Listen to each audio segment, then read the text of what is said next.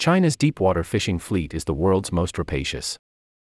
From his shack, Mamadou Sarr points to more than 100 brightly painted pirogues hauled up above the Atlantic surf on Wakam Beach in Dakar, the capital of Senegal. In normal times, they would be out fishing. But the dozen boats that ventured out that day had come back with barely any fish. Mr. Sarr, who heads the local fishing association, opens boxes that would once have been full of bream and grouper to reveal only flies. At the beachside market, a woman sleeps on the table upon which she would usually gut fish. A story of scarcity runs up and down the once bountiful coast of West Africa. There, communities of artisanal fishermen, who fish for subsistence and for the local market, are buffeted by forces shaped on the far side of the world, in China. For at least 3 decades, that country's central and local governments have encouraged the development of a long-distance fishing fleet, equipping boats that stay at sea for months or even years. China is not the only state with an eye on protein and profit far from its own waters. Japan, South Korea, Spain, and Taiwan have fleets of their own. But it is by far the biggest. Some estimates put its size at over 3,600 boats, as many as the next 3 biggest combined. And unlike others' fleets, China's consciously projects state power and influence, sometimes as part of Xi Jinping's signature economic and geopolitical project, the Belt and Road Initiative, BRI. A significant number of Chinese vessels are state-owned. A third differentiating feature is the fleet's rapaciousness and lack of scruple in an industry notorious for both. In its wake comes overfishing, some of which is outright illegal, the collapse of local stocks, smuggling, links to organized crime, and the forced labor and general mistreatment of those who serve on the boats. All these factors are now playing out off the coast near Mr. Sarr's shack. The Chinese government publishes a list of foreign countries within whose 200 nautical mile, 370 kilometers, exclusive economic zones, EEZs, it has agreed contracts for fisheries operations. Over half of such agreements have been made with West African countries. Senegal is one. Mauritania to the north, vast and poor, accounts for nearly 30% of the total by itself. The projects include not just the rights for Chinese vessels to fish in states' coastal waters, but also to establish operations such as processing plants ashore. Mauritania has become a hub in the industry for fish meal and fish oil.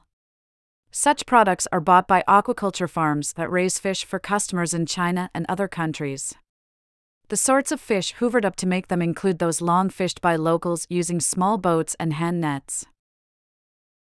As the Environmental Justice Foundation, a London-based NGO, points out in a report released in March, all this has transformed the political ecology of fishing in West Africa.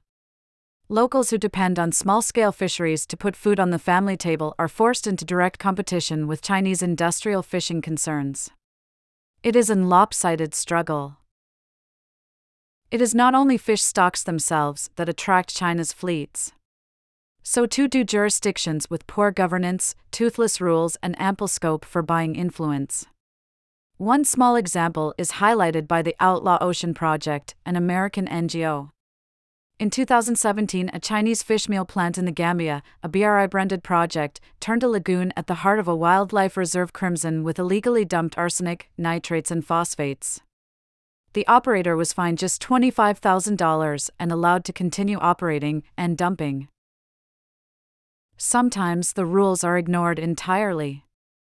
Illegal, unreported, and unregulated (IUU) fishing is rife among the Chinese fleet. Vessels exceed catch limits, kill protected species, or fish where they should not, such as inshore zones reserved for artisanal fishermen.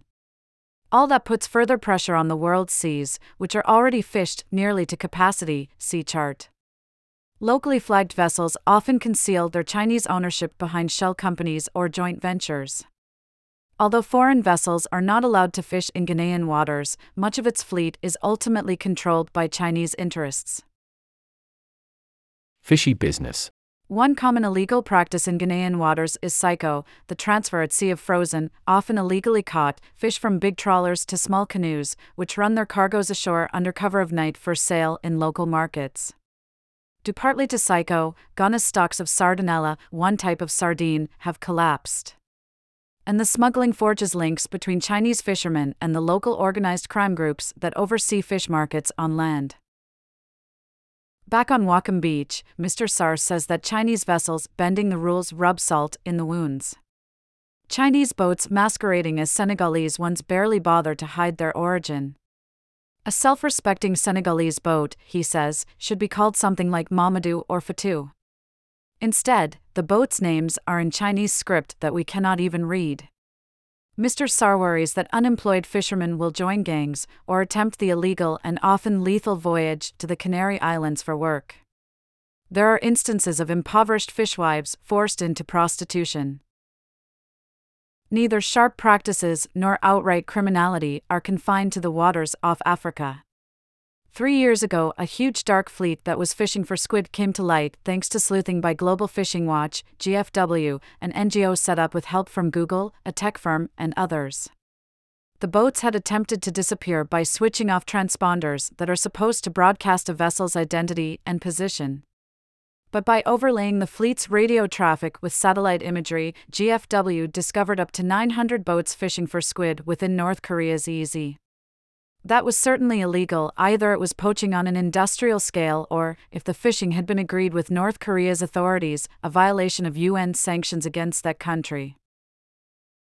The following year, the fleet, now 600 strong, was tracked to a patch of the Pacific Ocean just outside the EEZ surrounding the Galapagos Islands, which belonged to Ecuador.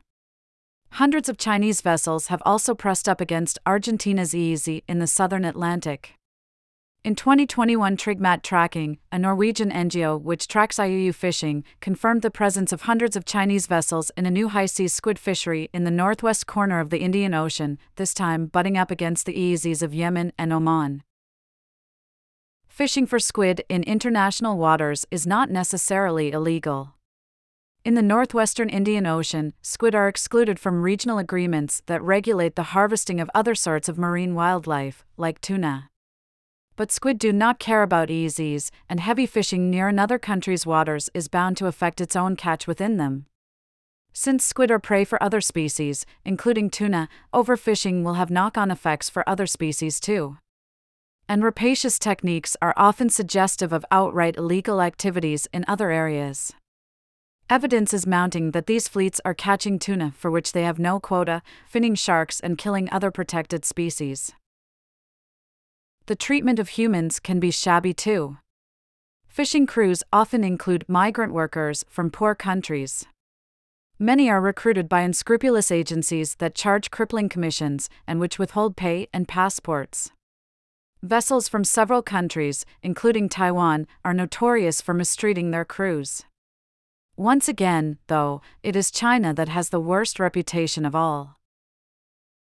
Bright Sai, a Ghanaian who worked on Chinese boats for 18 years, says that whereas Chinese officers and crew members slept below, he and his fellow West Africans slept on top of nets on deck. One cabin, its air conditioner blasting away, was given over to fresh vegetables for Chinese crew members. The Ghanaians were fed gari, a cassava flour staple, rice, and tomato paste, always, Mr. Tsai says. Abuse is rife. Yadi Gunawan, a 34-year-old Indonesian former crew member on a Chinese squid boat, says he was kicked and beaten to get him to haul the nets faster, or as punishment for falling asleep on watch. As for Mr. Tsai, when one chief engineer beat him with a piece of wood, he went to the Ghanaian police. They told him to settle the case. He thinks they were bribed. That mix of negligence and malevolence sometimes proves fatal. The most notorious case involved the Longxing 629, a Chinese boat on which 4 Indonesians died over 4 months in 2019-20. Ocean sunlight. Still, the dark fleets do not have everything their own way. Satellite imagery increasingly helps fishing authorities and NGOs keep track of where boats are and what they are up to. In the face of international criticism, China issued regulations in 2020 to limit high-seas squid fishing. In May, it announced a 3-month moratorium for the Northwest Indian Ocean. Such moratoriums are only voluntary and apply to times of year when stocks are relatively less abundant. The reforms may be half-hearted, but they suggest that making the fleet's activities public has at least some power to change behavior. More formal rules are coming, at least on paper. China's latest 5-year plan for the industry, published earlier this year, promised to crack down on IUU fishing and to more tightly control the size of distant water fleets. But it was short on detail, and though there is official talk of capping the numbers of vessels, there is little suggestion of reducing them. A recent agreement at the WTO, meanwhile, aims to cut global fishing subsidies. Once again, China is the world's biggest subsidizer of fishing operations, paying around $2 billion a year for things like fuel subsidies and tax incentives to build new boats. Local authorities in China have announced limits on cheap fuel, sometimes in return for paying fishermen for observing no fishing periods. But the changes do not apply to distant water vessels. In March, China actually increased subsidies to 2 state-owned tuna firms. Campaigners argue that still more sunlight is needed. The Stimson Center, a think tank in Washington, D.C., argues that fishing access agreements that countries sign with China should be made public. Vessels should be compelled to broadcast their position. Fees paid to coastal states should go towards strengthening enforcement capacity. Mark Zimring of the Nature Conservancy, another NGO, says seafood importing countries should insist on proof of provenance for what they buy. These improvements should apply to all countries with distant water fleets. If China cares about its image, it would be in its own interest to lead the way. This article appeared in the international section of the print edition under the headline An Uneven Contest. From the December 10, 2022 edition. Discover stories from this section and more in the list of contents. Explore the edition. The Economist today. Handpicked stories in your inbox. A daily newsletter with the best of our journalism. More from International. Which will grow faster, India or Indonesia? Both countries are pioneering new ways to get rich in a troubled world. How the Iraq War bent America's army out of shape. As it exhausted itself battling insurgents, China rearmed.